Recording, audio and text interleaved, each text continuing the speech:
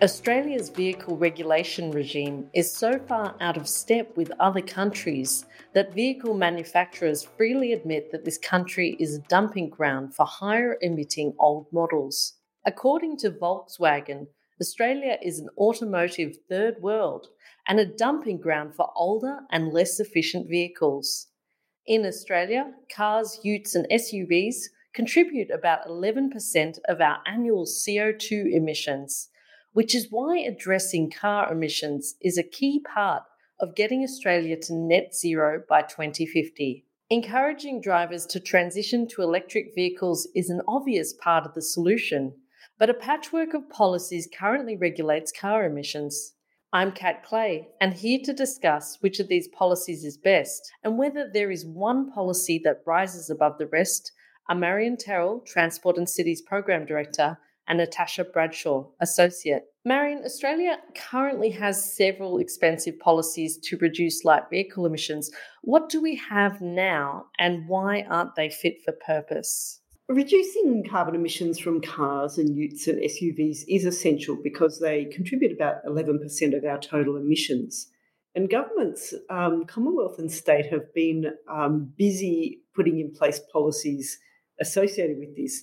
So we've got things like state-based subsidies to buy electric vehicles.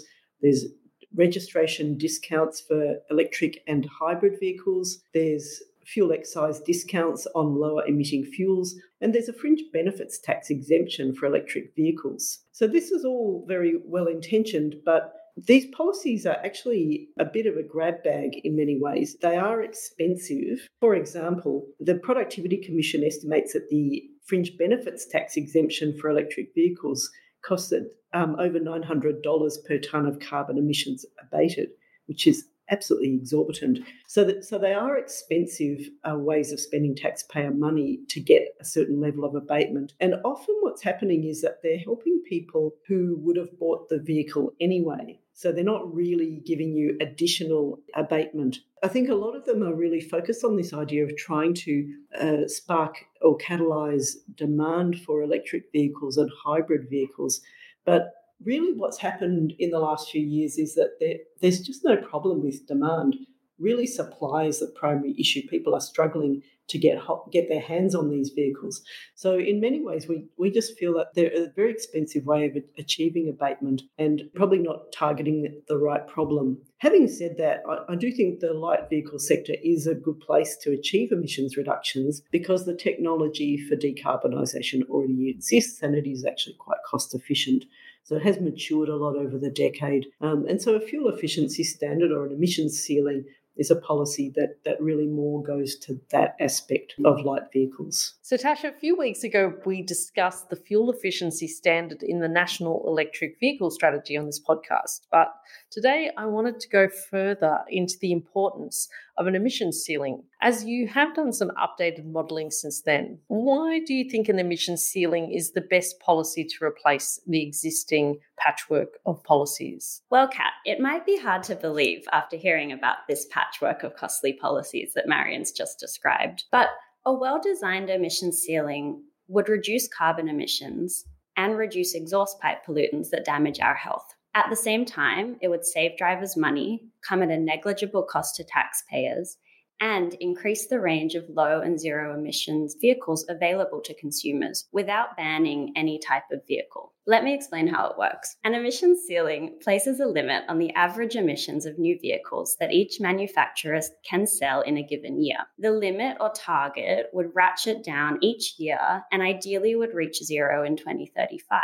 A nice feature of this is that it's technology neutral. The government isn't backing or banning any specific technology. Instead, manufacturers can meet their targets using whatever technology is most cost efficient and meets the demands of their customers. For example, some might sell a higher share of hybrids or electric vehicles, and others might just make their petrol or diesel vehicles more efficient. The policies we currently have, as Marion mentioned, are designed to encourage demand for EVs. But the reality in Australia at the moment is that lots of people want to buy EVs, they just can't get their hands on them. And Kat, as you alluded to in your introduction, part of the reason for our supply shortage is that 80% of global vehicle sales come under an emissions ceiling. And so manufacturers prioritize providing EVs to those countries, and we're ending up with the leftovers, which are the highly polluting cars. When we introduce an emissions ceiling, a greater quantity and wider range of low and zero emissions vehicles would become available for Australians to purchase. And unlike subsidies or tax incentives, an emissions ceiling is a demonstrated way of reducing emissions with no cost to taxpayers except for the administration of the scheme. And while EVs are more expensive to buy at the moment, they are much cheaper to run. And so consumers will end up saving money under the ceiling. Thanks, Tash. That's a great explainer of what an emissions ceiling is and why it's useful for us, even as consumers. Marion, it's important to note that the National Electric Vehicle Strategy only committed to broad policies and is currently in a 6-month consultation process to develop the specifics. Why is it so important to get the emissions ceiling right? We're pretty late to this party, but time is ticking on, and 80% of light vehicles around the world are sold under a policy like an emissions ceiling or a fuel efficiency standard. Here in Australia, we now have a commitment that we're going to get one, but we're in our second round of consultation essentially on a fuel efficiency standard and its design. And what's important here to realise is that the world is not waiting for us. What has happened is the Australian government has legislated an emission reduction target of 43% below the 2005 level and a carbon budget for the decade of 2020 to 2030. It's also put in place things like the safeguard mechanism and 82% renewable electricity generation target by 2030. The bottom line is that we're struggling to meet the targets that we're setting for ourselves. And of course, the big target of 2050 is sort of coming at us quite fast. Now, cars last at least 15 years on the road, and hitting a target of zero emissions, like essentially all the new cars sold in 2035 need to be zero emissions. And that's because they'll last 15 or more years. And so they'll still be on the road in 2050. And that's when we really do need to be hitting net zero. So the longer we leave it to get to this point of zero by 2035, the harder it's going to be to get there, because we're going to have to move more aggressively. We're already in that position. We have got a bit of a precedent where we've seen New Zealand, for example, be pretty late to this and have quite aggressive targets, which so far it is on track to meet. It is important to get the emissions ceiling right, but by right, it's got to be so that we're getting the lowest cost abatement for Australians, and for as long as that's in the light vehicle sector, that's a great place for this effort to be focused. Yes, it's something we've discussed at length with the energy team as well, is that the closer it gets to those targets, of 2030 and 2050, the longer you leave it, the more expensive it gets. And so if there are cost-effective ways of reducing emissions on the table, then it's certainly something the government should be doing. So the transport team has done significant work on this topic in the 2021 report called the Grattan Car Plan. But Tash, you've recently done some updated modelling on the impact of an emissions ceiling. So what did you find? What we've done is estimate how much consumers would save under an emissions ceiling and what the reduction in emissions would be. But the path to zero can take different trajectories, and our latest modelling considers two options. Our preferred trajectory has targets that fall quite steeply initially, so that we catch up to New Zealand's targets in 2027, and then they continue to fall to zero by 2035.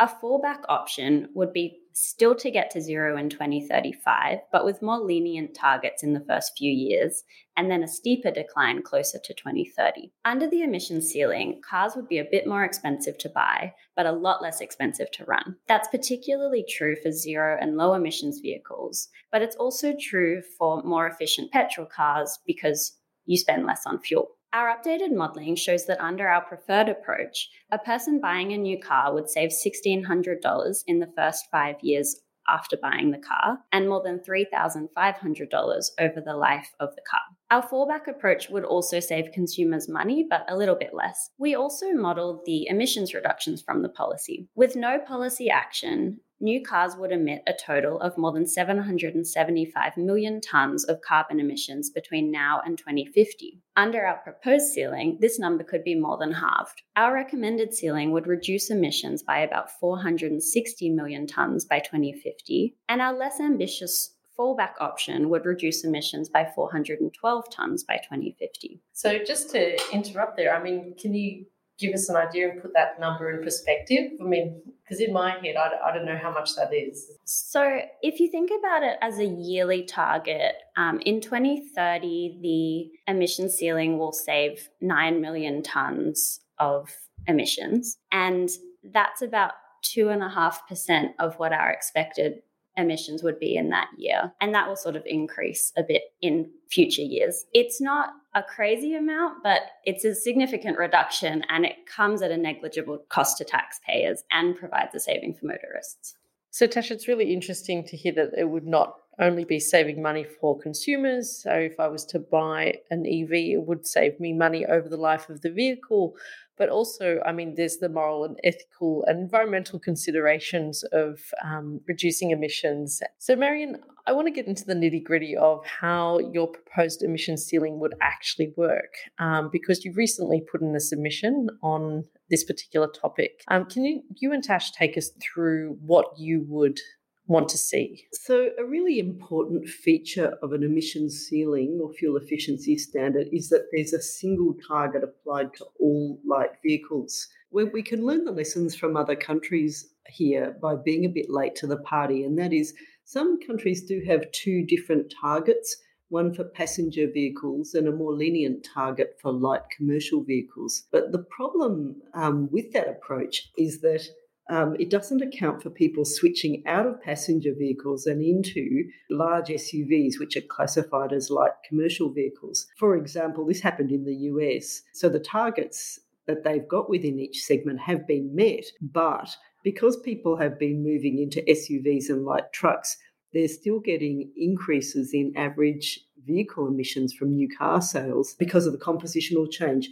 So it is really important, we think, that there is just a single target and that all passenger cars, SUVs and light commercial vehicles are subject to the same target. The next thing to consider is, how do you set that single target? The government has committed to reaching net zero by 2050, and that sets a date where those sectors that can reduce emissions at the lowest cost need to reach zero emissions or better in order to leave room for those really hard to abate sectors to continue emitting. Currently, light vehicles are a low-cost way to reduce emissions. This is true even in comparison to other parts of the transport sector.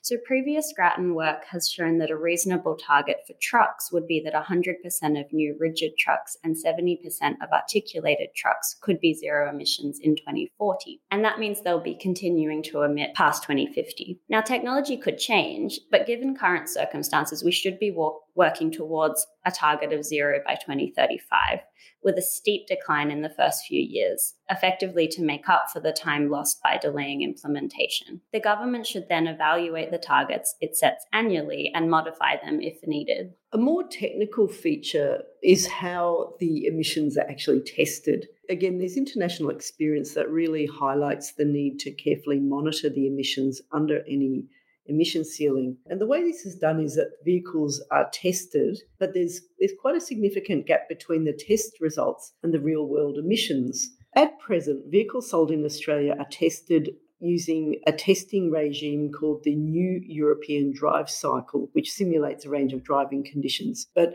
it's not a perfect scheme, and it's become more imperfect over time. In other words, the gap between test results and real-world emissions has grown considerably over time. So there is another way of testing, which is called the Worldwide Harmonised Light Vehicle Testing Procedure. What's important to know about this is that it reflects real-world driving conditions more accurately because it involves more aggressive driving at higher speeds and in more tightly controlled conditions. And the gap between the testing and the real-world emissions is not as great. We think it is important that the testing allows decision makers to understand what the emissions really are.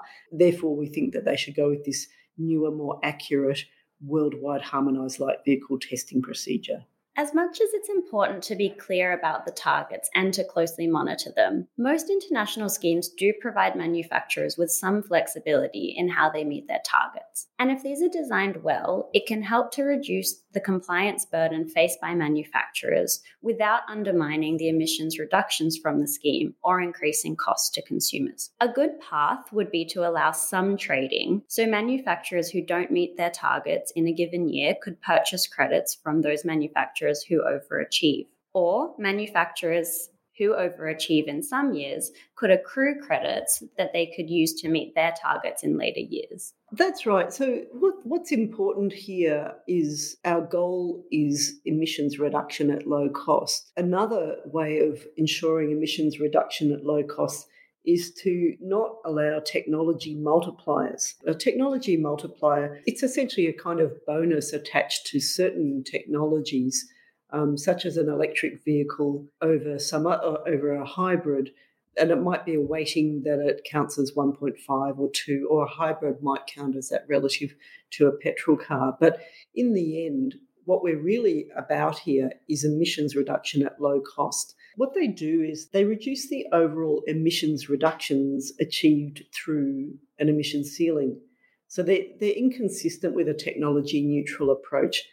And besides, really, electric vehicles are no longer an immature technology. They're very well established, so it's just not necessary. And one last thing that we need to be tough about is penalties for manufacturers who don't meet their targets. Penalties need to be tough enough to encourage a trading of credits under the flexibility rules that we spoke about before. This is similar to the way that a default penalty applies to large industrial facilities whose emissions are above their set baseline under the safeguard mechanism, and it ensures that these targets are truly binding. Yes, we don't want people just palming off their emissions to somebody else under a credit system. Marion, we have talked a little bit about the savings that would be in place for people who transition to electric vehicles, but given the high cost of electric vehicles themselves, would an emissions ceiling increase the cost of cars at a time when the cost of living is already high? The really important thing about an emissions ceiling or a fuel efficiency standard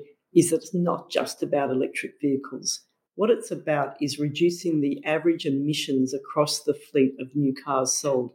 So it is true that electric vehicles remain substantially more expensive than the equivalent petrol or diesel vehicle, but the gap between a hybrid, for example, and a conventional petrol vehicle is much smaller. In any case, the technology is improving over time so that all vehicles, whether hybrid, electric, or conventional petrol and diesel vehicles, all of them are becoming more fuel efficient and less emissions intensive. It's important not to focus excessively on electric vehicles. One of the wonderful things about a fuel efficiency standard or emission ceiling is that for drivers who care about the cost of driving and general driving, so not specialist interest, but general getting around in a cost-efficient way, this is a very good policy for those people because they will save money, and it's particularly pertinent, as you say now, Kat,